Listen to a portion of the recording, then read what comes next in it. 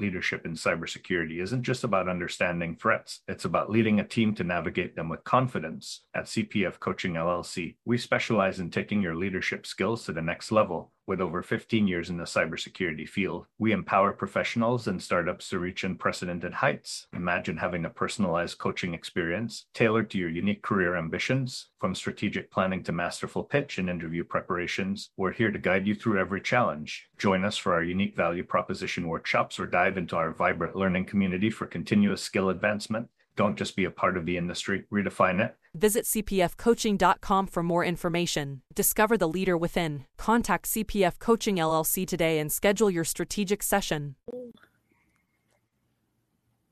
Hey, security peeps. We are back again with another episode of Breaking LinkedIn with Breaking into Cybersecurity in the Hacker Valley studio.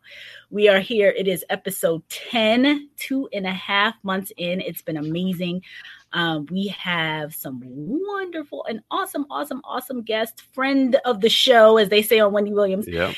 Gary Hayslip is here with us today. So I am going to let us all, I'll introduce myself, go around clockwise, let everyone introduce themselves, and then we'll get started. So I am Renee Small, cybersecurity super recruiter, helping amazing people like Chris, Ron, and Chris work for awesome people like Gary, helping Gary hire people like Chris, Ron, and Chris, and helping people like Gary into opportunities as well. So that's me, Chris C. Go for it. How's it going, everybody? Chris Cochran from Hacker Valley Studio. Glad to be here. Security engineering director at Marquetta. I'm excited to have Gary here. It's my brother from another mother. Pass it over to Ron. Yes, thank you. Ron Eddings from Hacker Valley Studio. Also glad to be here. Renee is the glue holding everything together. Thank you for always putting us together, Renee. And love to be here. Security architect by day, but co-host by night. Wonderful. Chris Fallon, my brother from another mother. Chris. Hey, Chris Fallon, senior security consultant at Grim, member of the Tinker Tribe, and just love being Renee's co-host. Y'all just making me feel so good. Gary. Gary Hayslip, CISO at SoftBank Investment Advisors, and pretty much friend to everybody here, and I said I'm very active in the community. I go ahead and I mentor and work with a lot of people, and I write and publish, and just happy to be here and be able to talk to everyone. Awesome.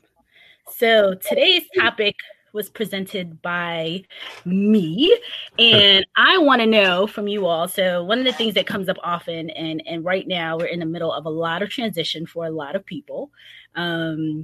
Congratulations to Chris, because he just made a move over from Netflix to Marquetta. So super, super excited for you, Chris.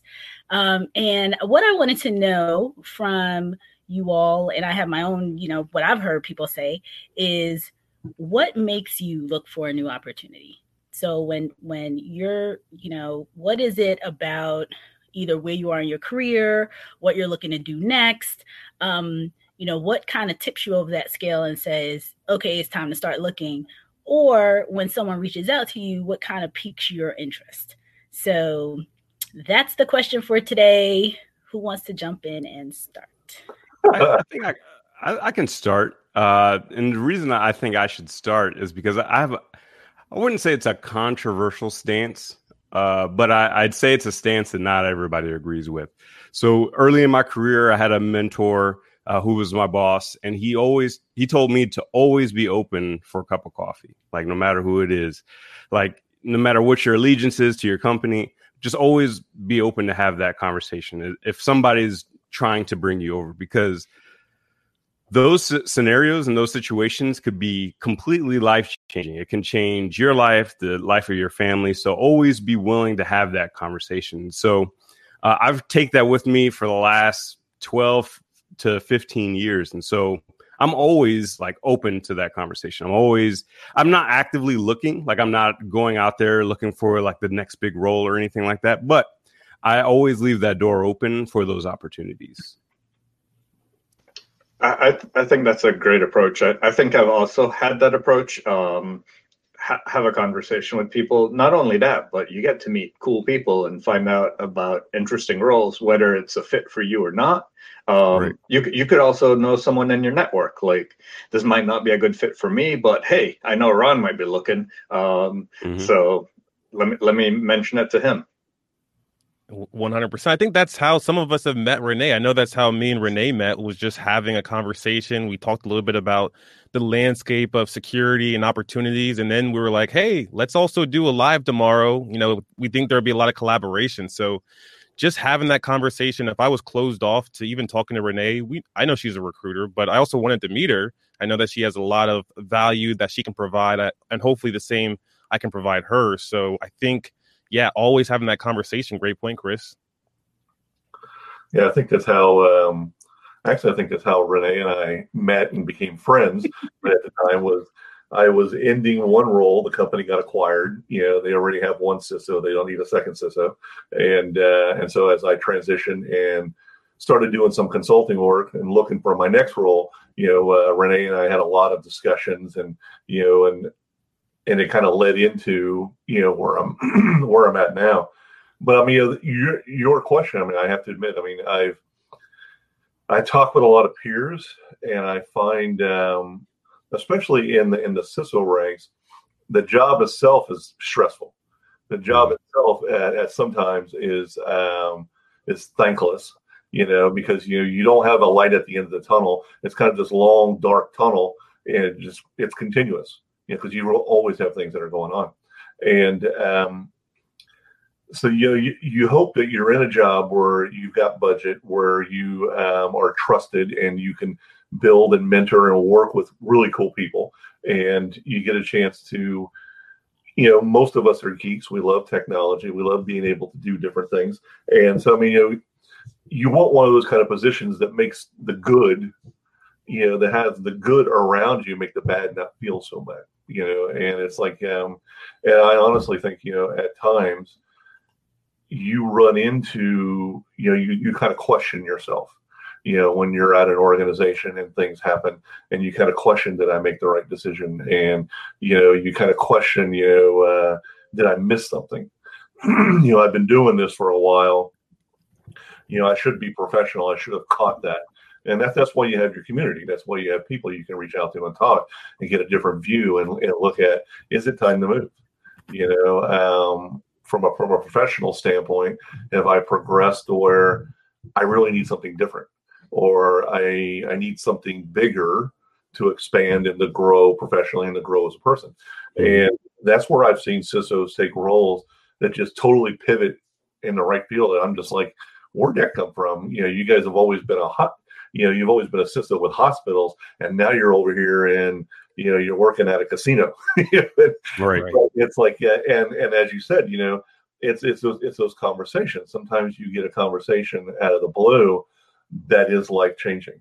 That, you know, the opportunity is something so unique, you would jump on just to have a chance to work with that people or that team or that company.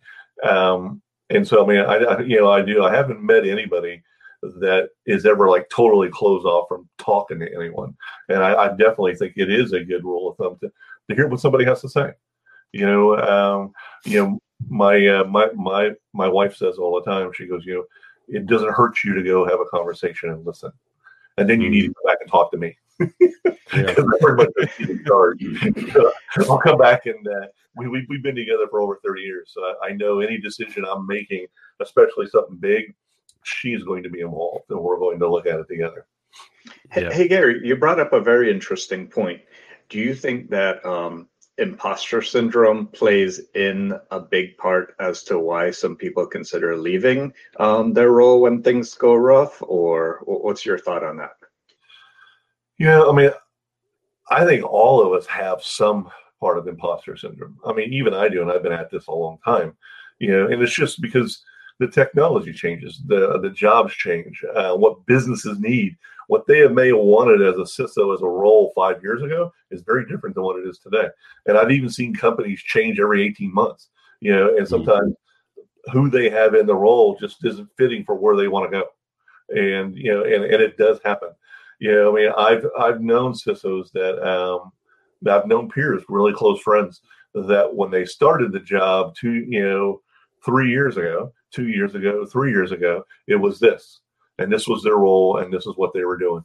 But in that 3 year time frame, a new boss came in, a new shift in the business came in. The business did some other acquisitions, and now there's some other executives that are in play. And now all of a sudden, what they're responsible for is totally changed. They've lost budget, or all of a sudden they're now responsible for an extra 75 people, because they did an acquisition, or things have changed. Sometimes they're comfortable with it and they just go ahead and roll with it and figure it out as they go. Sometimes systems are like, hey, I built this, it's up, it's stable, I'm good. Now I've got a big bunch of change coming, and I'm just not comfortable with that.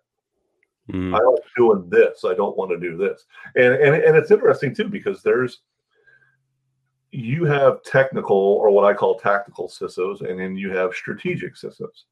You have those that are hands-on, that like to work with smaller teams, that like to be able to, build and do things.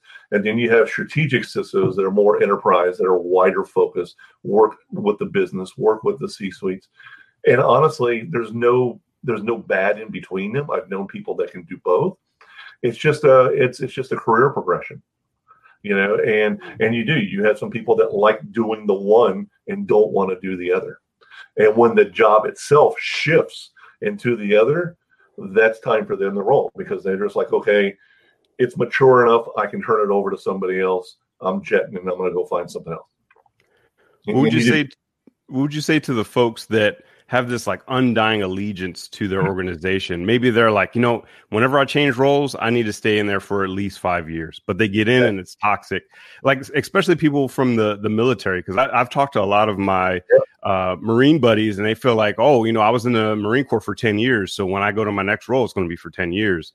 And so they have this mentality where they're stuck in this toxic environment, because they feel like they have to have this loyalty to the company. What would you say to the folks that have that mentality?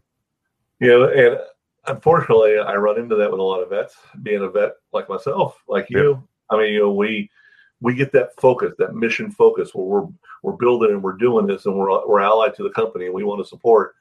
And you do get into some toxic environments that aren't going to change. The business culture is a specific way that just doesn't meet what you need. And I honestly, I had a mentor tell me once, he goes, when you get in a position like that, he goes, you need to remember, he goes, you don't work for the company, you work for your wife and your kids. Mm-hmm. He goes, and he goes, however ugly it is at work, you're bringing that home with you. And he goes, you need to think about that. He goes, you may be so focused that, you want this to go ahead and work. Sometimes you can't make it work. And so, you got to think, okay, are you going to slog at this for the next 2 or 3 years, give yourself an ulcer, have a stroke, and I'm not joking. I've known CISOs that this has happened to, because it's just such a brutal environment. Or do you just want to go ahead and call it quits before it gets that ugly? Because you just realize, hey, this is not, I made a mistake. And it's okay to say that. It is. It's okay to say that. We all do. Sometimes when you do the interview and you meet the people and everything, it's like a date. Hey, everything's going great. You get into that relationship and then you realize, holy crap, I'm with somebody that's a psycho. And there ain't nothing wrong with that. But it happens. Unfortunately, it happens. And I've had friends, we'll meet at Black Hat or we're meeting at DEF CON and we're catching up, and I'm just hearing stories and I'm like, holy crap. What's happening? And I'm like, dude, why are you still there? And it is, they're so focused on, I'm just going to keep working harder and harder and I'm going to make it change. I'm like, no, you're not, dude. This is culture. This is the business culture. And if this is ingrained, it's extremely hard to go ahead and change it. Yep. So Kathy says here, I work with vets, and that's exactly correct. They don't like to give up. They spend a long time sacrificing themselves for their work. It's a tough mindset to change. Yeah, I mean, I get called in probably about every 6 weeks, every 6 to 8 weeks. I come in and I brief a whole room full of vets that here in San Diego, they're predominantly Marine Corps. They're doing, Microsoft has an amazing training school up here in North County. And they bring in speakers, and I'm one of those that I come in and I chat with them. And that's one of the things I talk to them about is that transition and getting them to understand the mindset where you have now and where you're going into the business. They want a lot of the soft skills and a lot of what you have, but understand it's different, and you've got to be willing to step out and make a change and take that phone call, take that conversation. It may be life-changing for you. So what do you all think? Do you think that it's talking to individuals like you all that are letting them know that you don't have to stay in these toxic environments, or is there other tipping points for military vets? And that's a good one too. That's a good question. We got a question from Alan, who was here last week. Alan Alford said, "Is Gary smarter than he is handsome, or more handsome than he is smart?" He's both. It's everything. Only handsome people on this show. Alan is it's kind of funny. Alan is another brother from a different mother. We have long talks about stuff. Yeah, definitely. Yeah, he was here last week. Oh, very cool. Friend to the show. And I would say, as my mentor, I love the back and forth that he shares with me, the wisdom that he shares with me, and definitely great person. Yes. So for Chris, since you recently switched roles, tell us about your process. Was it just a random phone call? Insights? No, actually, I keep a pretty decent network of folks. Got to keep those networks alive. Actually, I met my new boss through Security Tinkerers, and we had a conversation, and we just vibed really well. And it was just the nexus of opportunity and that next phase in my life. And so when we found that, it was just time to have that conversation, have that cup of coffee and move on. What I was looking for was just to have a broader range of responsibilities. I've been focused on threat intelligence for over 12 years now, and it was time for me to take a larger piece of the pie. And David, my new boss, he gave me that opportunity. And so now it's a whole new world for me, and I'm super excited. Looking forward to growing and learning from David, and also learning from my fellow security tinkerers. That a lot of heads of security, a lot of CISOs, and so I feel like I couldn't be more prepared to take the next step that I have, as long as I have that network behind me. Yep. Love that. And that's something we talk about all the time, that network. Mm-hmm. That's awesome. I just want to shout out some people who always come on. Charles Karanja, our good friend. Hey, Charles. He's always here. Hey to you. Kathy, she made a great comment. So shouting her out again over here in the Northern Virginia area. We had some people. Mary, she's back saying hi. Oops. Yes. Hey, Mary. Mary's comment. Mary's comment is so Mary. She was saying, good question. So good. Let's see. Just want to make sure. Julius Rowe. Oh, thank you, sir. Appreciate it. Congrats on the big move. And then some other folks. We already saw Alan. We have someone here that keeps coming from Alaska, which I think is so cool. That's cool. Yeah. We have people from all over the world tuning into this. I know. They tune in. It's pretty awesome. Hey, Renee, I got a question for you. Yeah, go for it.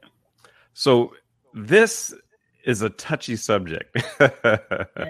This is a subject Go for it. So in my experience, if you look at my resume, people would say, "Oh, he's job hopping," right? Because I think the longest stint I've had is in the Marine Corps, which is 5 years, Cyber Command, which is 5 years, and everything else is like about 2 years or less, right? And so when folks that do that, when they change roles for whatever reason, and they're going to that next role and they go to interview, they might get asked about why they change roles so many times. And sometimes they actually get judged even before they have that conversation. Someone looks at their resume and is like, oh, this person's a job hopper, but they don't necessarily understand the entire story. What would you have to say to those folks out there that do go from job to job and they're looking for that perfect role? Yep. It comes up often, and you made a couple of really good points. One, there is some judgment depending on the person. there's a couple of things that I try to tell all of my clients, leaders, partners, is that, this is not kind of like to what Gary said about the veterans, you put in 10 years and you want to put in another 10, or I think, Chris, you might've said that, they put in a certain amount of time and they just want to give a certain amount of time.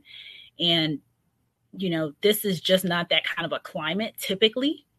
There's so many changes that happen that are out there. So it could be that the person is looking for new roles. It could be that the person has been caught up in a number of layoffs or mergers or, all types of things that are happening. So on top of that, with the statistics around millennials, usually the statistics and millennials, and I believe Gen Z as well. I think Gen Y and Gen Z, typically, when I looked at statistics maybe about a year and a half ago or so, the standard period of time that a person would stay in a role overall would be somewhere between 11 months and like 18 months. Mm-hmm. So the standard for staying at a company has changed. So from years, maybe in the early 2000s or whatever, it's like 5 years, 3 years, whatever. If a person has a solid 3 years in certain companies, and then you see some jumps, yes, we definitely want to understand a story. So my question is always like, what's the story behind this? Like there's reasons, there's always different reasons.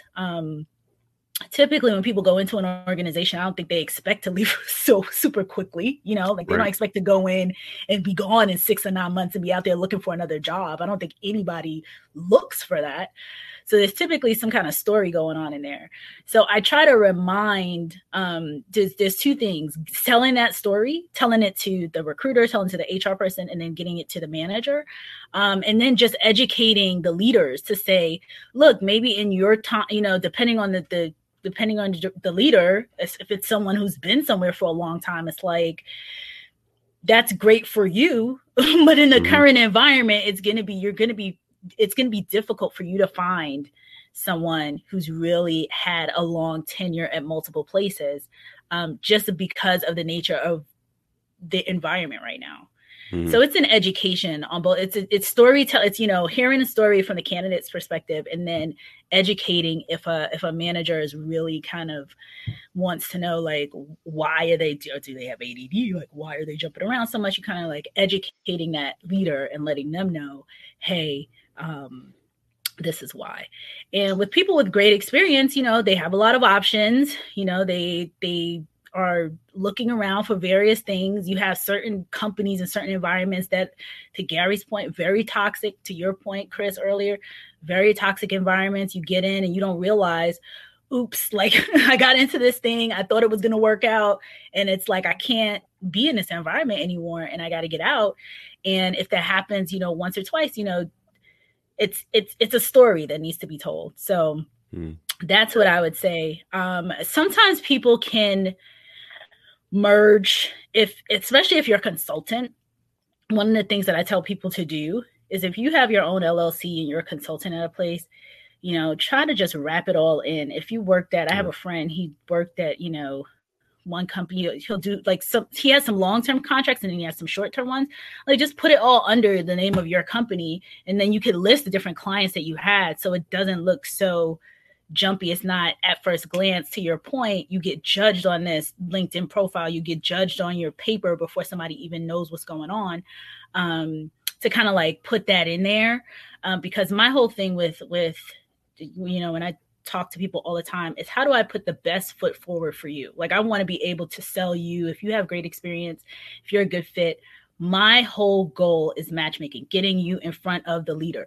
So if I could get you in front of that leader and prevent answer the questions before they show up, that's my job. So trying to, get a person to either group the experience together or come up with a story. Like, sometimes I think a couple of weeks ago, someone asked, I had to take time off for family reasons. Like, hey, that's life. Like, if you're a parent, you had an older parent, or you needed to go back to India or whatever it is, you could write that in there in your resume. You don't have to put that on LinkedIn, but you could say, took time off, took 6 months, took a year, had to, moved out of the country or whatever, so that it's not something where they're asking you or asking me, where was this person for a year? Like, did they just fall off the map? What were they doing? And some people take years off for, they just want to take some time off. But again, it's getting over the hump of, a potential manager who is just questioning everything just because of they're looking at it from only their perspective. Mm-hmm. So Gary, would you expect to have someone for more than 2 years? I know from my perspective, even my managers and directors and CISOs have left after 2 years. Do you expect the same for your employees? I don't think so anymore. I think when it comes to the loyalty that a company has for their employees and an employee has for their companies, over the generation, that has changed. I mean, companies today will slash people on a dime to make profits. So why shouldn't an employee also have that same approach, that if you've been somewhere for 2 years and the next person that's coming in the slot that you joined when you first joined 2 years ago is making more than you now, why shouldn't you do the same for yourself? Or the environment has changed. I think it's an even playing field where companies can choose to do what they want with resources, and so should resources do what they want with companies. Yeah, I mean, I typically when I'm either part of a team or I'm building a team, I don't have that high of a turnover. I usually have, I usually build close-knit teams and we stay together, but at the same time, it's, I expect I'm going to lose people because people mature, and I can only provide so much to a certain level, and if they start moving up to where they're getting ready for a senior position, I may not have any senior positions. My team may not be big enough for that, and so I have no problem, helping them transition and go somewhere else. I have HR managers that pisses them off, and I have people that are like, why can't we keep him? And I'm like, it's not good to go ahead and keep him. We don't have a senior level position for him, or her. I've even had, women on my teams who just got to a specific level, and the next thing they were ready for was to run a team. They were ready to go ahead and more senior level stuff. So really my job is to go ahead and not just let them go. My job is also to start talking to my network and help them land where they're going next. And I've done that with several. I've done that with several of my people on my last teams, and I keep, and I keep in contact with them. And I've got several right now that are in director level positions, fast tracking towards CISO. So I'm stoked that I've actually helped prepare people for that.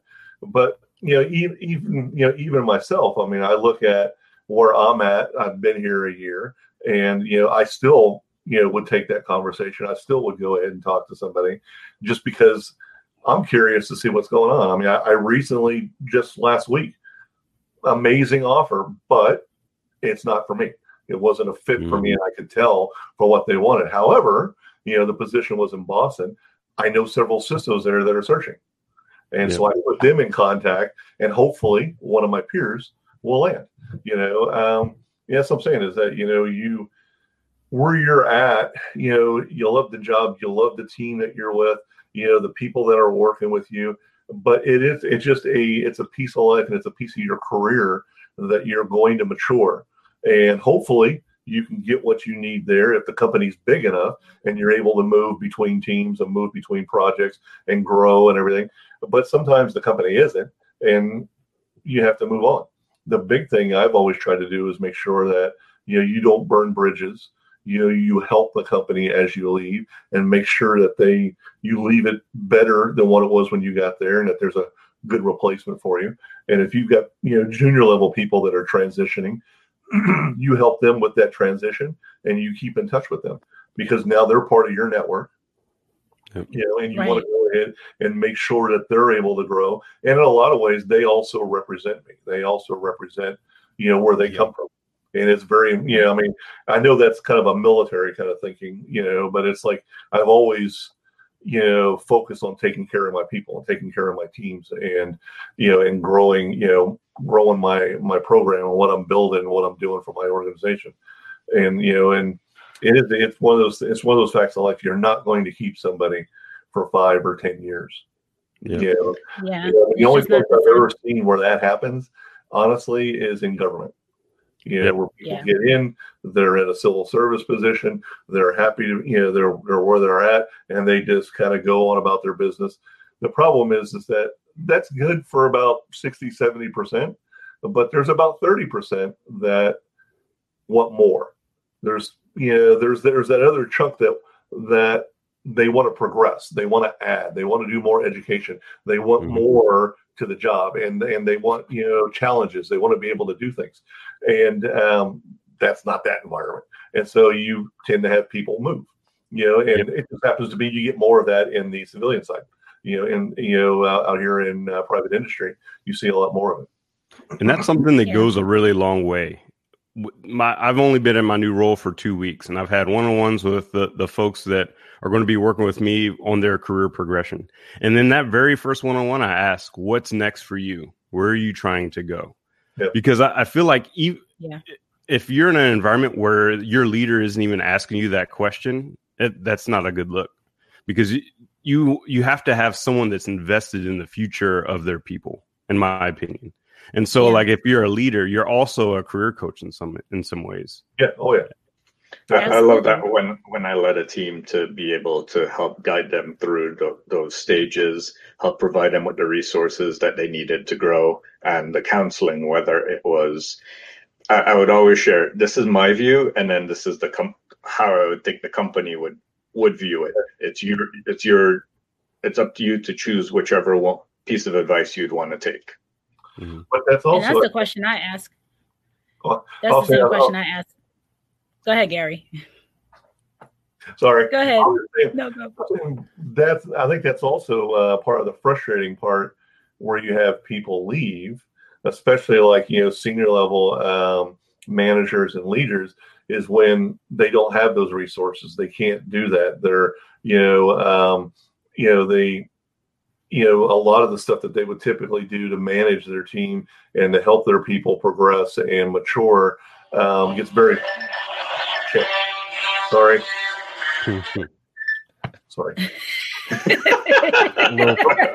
He's an important man. Important people on this show. I am your father. I apologize. I was just going to add that I think that that's the question I ask everyone too. So, my first question in recruiting is, what do you want to do next? Like, what's next in your career? And I think that in and of itself, it just helps to think about if they're A, for future roles, and B, for the current role. If this is something that you want to do, then great. And if it's not, it's just not the right fit, which, we've had tons of conversations like that over time. Tons of questions coming in. So George wants to know, and I think this might be a great topic for next week. Do you think that there is a conversation to be had about the stringent requirements for entry-level roles in cybersecurity? Buddy. That's a whole episode. George, that's next week's Short answer is yes. I mean, they're next week's topic. Yeah, I was in the middle of a Twitter rant last night. Several people were railing on this. They're like, it's an entry level position, but they want 3 to 5 years experience. I'm like, that's not entry level, people. that's mid senior right there. It's ridiculous. So ridiculous. I won't even start. Okay, so Jonathan says it's like, he's looking to get into cyber after 20 years and a security clearance in the military without a background in IT. What's the best way to get my foot in the field, schooling, or just focus on certification? Use your security clearance. Yeah, use your security clearance. Ticket. Use your transferable skills. Whether you know it or not, the military likely has taught you a lot about security, because that's what the military does. And there's ways that you can relate it to the content that you're looking to focus on. Find a vertical or a niche that you like, and then drill into that. Because it's a wide industry. I've helped several who were actually several officers who were transitioning, didn't really have a lot of experience in IT, but they were trying to figure out where to get started, and it was like we talked about certs and this, that, and the other, and what training. I actually, for the couple I talked to, I had them focus towards cloud. And so they started actually doing AWS and started doing Azure, and they actually were having fun figuring out how things were built. And, and I said, if you're starting, don't start way back here in the back. Let's kind of start here and give you that niche, give you that one area that'll kind of get you started, and then from there you expand on it. But it's like what you said, Chris. I mean, if you're coming from the military, you've already got a lot of experience. The clearance will help in some. I mean, I've still got an active clearance, and I found it does come in handy sometimes. So yeah, it's they've already got some things that they can work with. Yep. So Sarah says, really good point. Sarah Moffat was on our leadership series last week regarding job hopping. Use LinkedIn to tell your story. I've accelerated my technology skills through the last positions and experiences that I've had, and use the space to show that you've contributed, done in each role, and what you've been able to learn and develop. Love that. I like that a lot. So true. Then she adds on, which, Sarah knows me well. I don't think HR folks in the cyber IT space now expect people to stay longer than 2 years, honestly, especially not in the private sector. And that's so true. My expectations, it's really, truly usually in education. Like, hey, folks, maybe you were lucky enough to be in a role for 10 or 15 or however long, but the current reality is everything is moving and changing so much, and people want different types of experiences and different opportunities. And if they can't find it within their own organization, then, And I think that's a warning for companies too, that, if you stagnate, if the culture's stale, if you don't give that variety, you don't give opportunities, especially to the technical side of your business, the tech teams, both IT and cybersecurity, they're going to look elsewhere because there's going to be other people that are going to give that to them. I think especially when we look at entry level or the more junior positions, everyone wants training. Everybody wants opportunity to learn something and expand their skills. And unfortunately, that opportunity doesn't exist for a lot of entry level positions. They typically give the training more immediately to the more distinguished or more the team members that have more tenure on the team. That is true. I would say also have a plan for progression. So especially for the junior folks, they want to see what they need to grow and where they can grow. Yeah. And if you don't have that lined up within your organization, they'll find it somewhere else.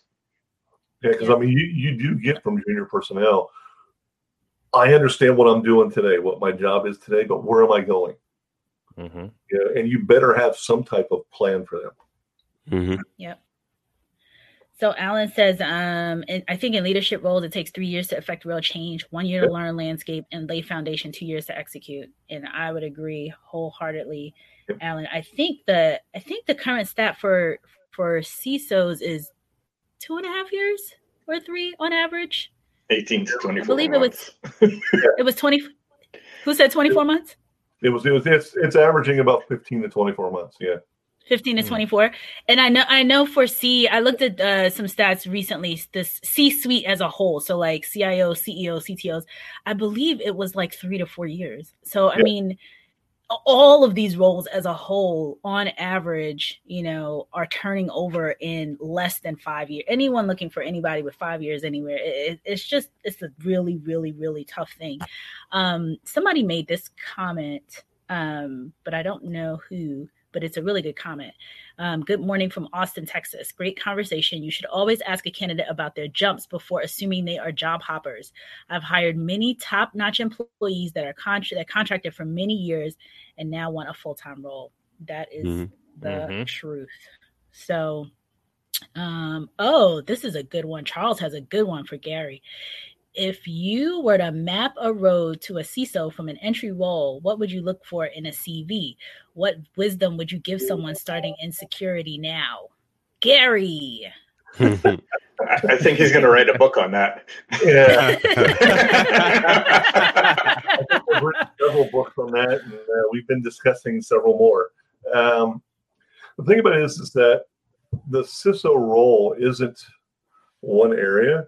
I mean, like in my job right now, I do internal cybersecurity, and I go ahead and I also work with risk. I work with compliance. I work with legal. I work with our deal teams and evaluating startups. I work with our investment teams who are already looking at the companies that we got in our portfolio. I work with the cyber teams for our HQ, companies in Japan. I mean, and the job varies. It may be security, it may be risk, and maybe looking at new technologies. I'm bouncing between different things. I'm talking with dev, and we're looking at apps that we're building or stuff that we're having third party do for us. I may be talking with procurement, and we're looking at contracts, and I'm evaluating sections of the contract on how they're going to protect our data and what access they need to the networks and stuff.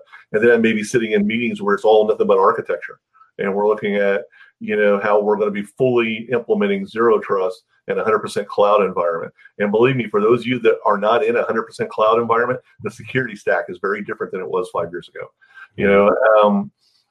So what I tell people is that if you're looking at being on a track, an average CISO position, you've got 10 years of experience on average. Usually it's between 8 to 10 years of experience is when you'll get your first junior CISO position. And typically it won't be called CISO. It'll be called, Director of Information Security or, whatever. And there's nothing wrong with that. But that's your first position where you're actually kind of running a team. Hopefully by then you've got experience in IT, you've got experience in network, you better have experience in cloud, you better be able to understand, data and how it's used by users, how it's used, by teams, where it's stored at. You better be able to understand procurement and budget. You better, and this is stuff, and being able to write policy and being able to work in multiple teams, cross-functional. You better understand when you come in how to immediately work with the other business units, understand the business first, and then look at security and how security fits in it and how you support, and also how you negatively impact if it's screwed up. So there's a lot of technical, in the architecture piece, but there's also a lot of soft skills, and then there's also a lot of procedural and tactical stuff dealing with risk. Risk is really heavy, and being a CISO, because almost every decision you make involves risk, or almost every decision you get called into to review is because somebody else has made a decision with technology, and now they've impacted a bunch of things, and you've got to figure out a workaround, or you've got to figure out, okay, how do we reduce that negative impact so the business can still move, the dev teams can still what they're going to do, because they're the ones making money. And you know what I'm saying? So what I would say for somebody starting out is, one of the first things I would do, just going and learning about security is not enough. You need to understand networks, both the architectural stuff that's on-prem and also what's in cloud. You need that really good, thorough knowledge of how things are put together, because how can you defend them if you don't know how they're built? And how can you defend them and put security controls in place and protect them if you don't know how data flows through them and how they're actually used by your employees? So you really need a good grounded understanding of that. And then the engineering piece, getting into, helping build out and do projects where you're at the engineering level that involve firewalls and VPNs and building out sites. And, you need that really good structural background of IT and, security from an architectural, from an engineering standpoint, and with the cloud piece nowadays, it's just, you have to have it. And then from there, you need to have some experience leading, whether it's managing projects or whether it's managing a team. Even if it's just a team of a couple of people, you need to have the soft skills of being able to talk to people and communicate, being able to effectively write and communicate what's done, an incident, being able to write it out. Those are the things, those are the building blocks that you will need for your first CISO position. And that's the reason why usually 8 to 10 years experience. It sounds like the CISO position is the new Renaissance position. Yeah, it's funny when you get a bunch of us together and we're having a drink or two and we're chatting, the breadth of knowledge and the different fields that we've come from, and the different types of degrees that people have, it's just crazy. Yeah, it is. It is a very interesting position. Cool. Mario wants to know, what about if he's been in a job for a long time, 20 plus years in the public sector, and then you're trying to go to private? How can someone explain that move? Ooh, so that was fun. Go ahead. Well, Gary, you want to talk? I did 20 years in the military, 6 years civil service, and then 4 years at the city of San Diego. So roughly about 30 years, and then I jumped over to private. The big thing I think you find is, there's definitely a difference in pay, obviously. The biggest things you got to be also aware of is in private industry, things are a lot more fast paced. They make decisions a hell of a lot quicker than they do in public industry. You also are held accountable a lot quicker. What I saw in public industry a lot of times is we'd all come together as a group to make a decision, because as a group making a decision, you can't fire the whole group. Well, that doesn't fly in public industry. In private industry, you're going to make decisions, and you have to be able to stand to, the decisions that you're making. Some of the other things that you run into in private industry is you have the flexibility to be able to move. I go ahead and I talk to people that are jumping over, and I explain to them. I said, also understand, and when I was in public, when I was working at the city, and when I was working at the government, risk was kind of black and white. We're going to do this or we're not. We're going to follow this rules or we're not. Private industry, it's all gray. It's all how much the business is willing to accept and how much you have to remediate. And oh, by the way, you don't own that risk. The business does. Your job is to help bring that risk out, bring out a bunch of different ways you're going to handle it. And then as a team, you should be working it together. It's a 180 out from the way public sector addresses it. So there are some changes, and it does take a little bit to get used to that. What are the differences in personalities for the CISOs in public sector and the CISOs in private? I actually talk and actually mentor a bunch of public sector CISOs, and I find a lot of them, they're just like, they're just kind of, because the problem is that budget is a lot harder to get, and the projects tend to be long term and very large, and a lot of times the projects you look at, hey, you're doing a security project and you're the CISO of a city of 3.5 million citizens. Those citizens are your customers, and their data that they have for their families and stuff that the city, so projects that you're doing, you have a heavy responsibility and you feel it. And it's that kind of stress. And so a lot of times they chat with me just to get rid of the stress. And then I think the biggest thing that you see a lot of that I really try to help some of the public CISOs that I talk to is taking the things that they're working on and breaking it into smaller pieces so that they can deal with the smaller pieces, and just having that timeline, that focus on the small things that they can fix now, and just not get freaked out on the scale of what they're dealing with. And then, another big thing that you run into a lot, as you were saying, there is a public sector CISOs tend to not talk to each other. They tend to try to stay focused on what they're doing, and they don't want other people to know that they're having problems and everything. Where private sector CISOs, hell, we talk to each other all the time. We're up on Tinkerers chatting with each other and trying to help each other and stuff. Very chatty. And that's the big thing. I recommend to many of them, and there's a lot of them that now do it, is that use your network. You've got a ton of peers that are going through the same stuff that you're going through. They're using the same kind of grants that you're trying to get into, for projects. They're working a lot with DHS, or they're working with other, their ISACs and other, facilities trying to get services and stuff. Talk to each other. When you talk to each other, you get that chance to go ahead, and the whole part of self-care, being able to take care of yourself and take care of each other and get rid of the stress. But you also find ways in which your programs can help each other. And because you may have a small program, he or she may have a larger program. One of your people needs to transition and grow. You can do the switch. You can help them go ahead and move, and you feel good that they've landed okay and they're with somebody that you trust. But yeah, it is a mindset that I've run into a lot with public, but it is changing because of a lot of the attacks that are happening in public sector is forcing them to talk to each other and work together and ask for help. Yeah. So switching gears, why do hiring managers red flag people who only work contracts? 6 to 12 engagements. I'm thinking it's saying 6 to 12 month engagements. I would say it depends on the manager. It depends on the environment, and it depends on. It's a big. It depends. I've seen managers who are perfectly fine with people who have been consultants. They look for people who can jump in. Consultants typically have that kind of, you're expert enough that you're able to jump into a situation and immediately make an impact.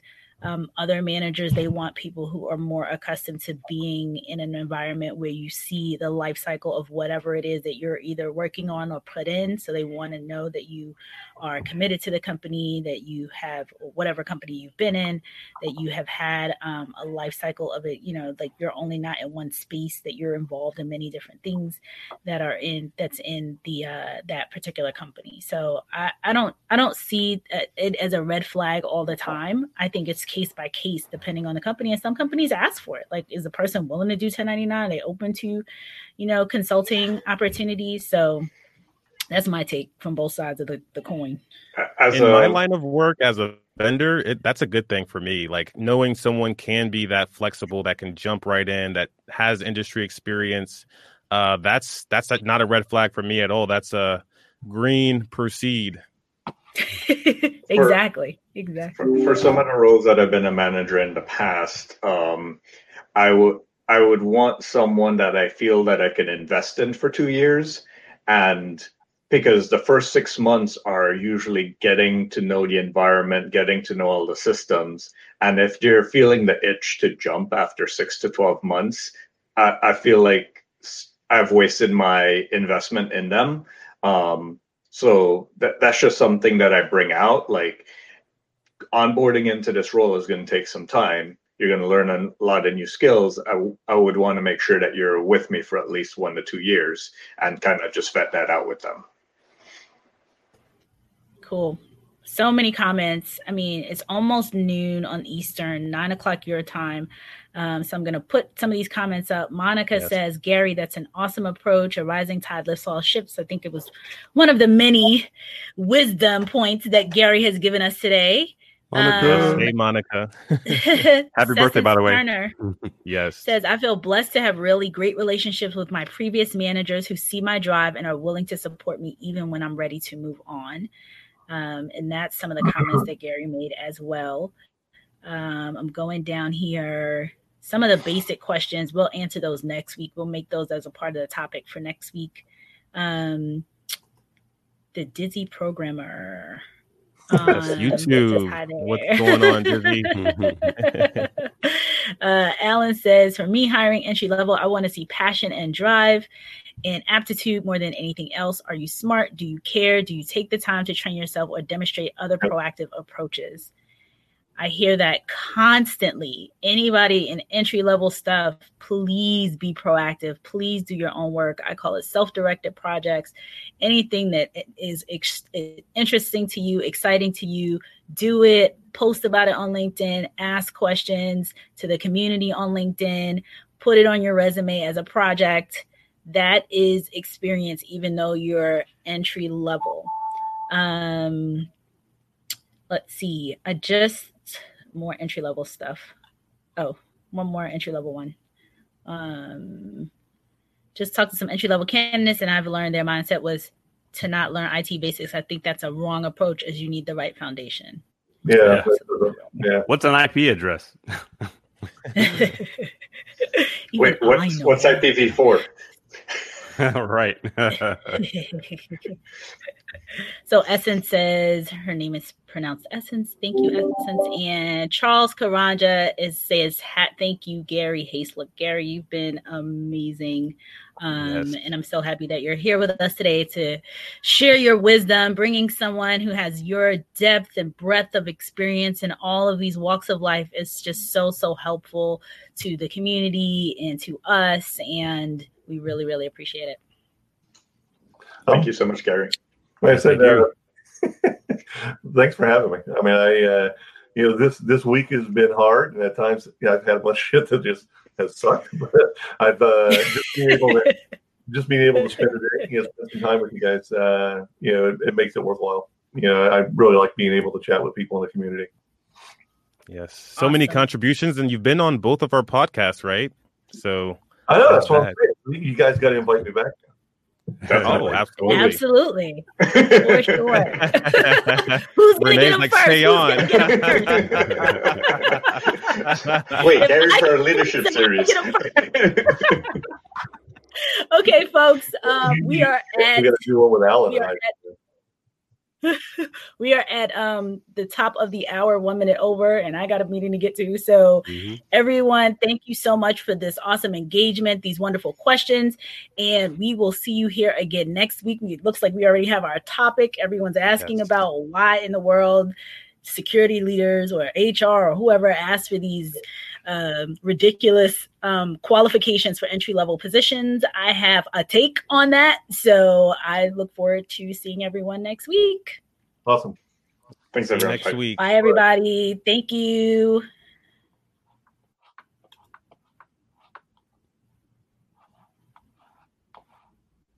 In the rapidly evolving world of cybersecurity, your business needs a guide that's as dynamic as the threats you face. CPF Coaching LLC delivers unparalleled expertise to elevate your cybersecurity startup or business with a decade and a half of specialized experience. We're not just advisors, we're your strategic partners in growth and risk mitigation. Our tailored advisory services range from immediate hourly guidance to comprehensive 3 or 6 month packages, all supported with encrypted messaging for real-time assistance. For more information, cpfcoaching.com is your destination. Forge a path to success and distinction in the cybersecurity landscape. Connect with CPF Coaching LLC today and secure your business's future.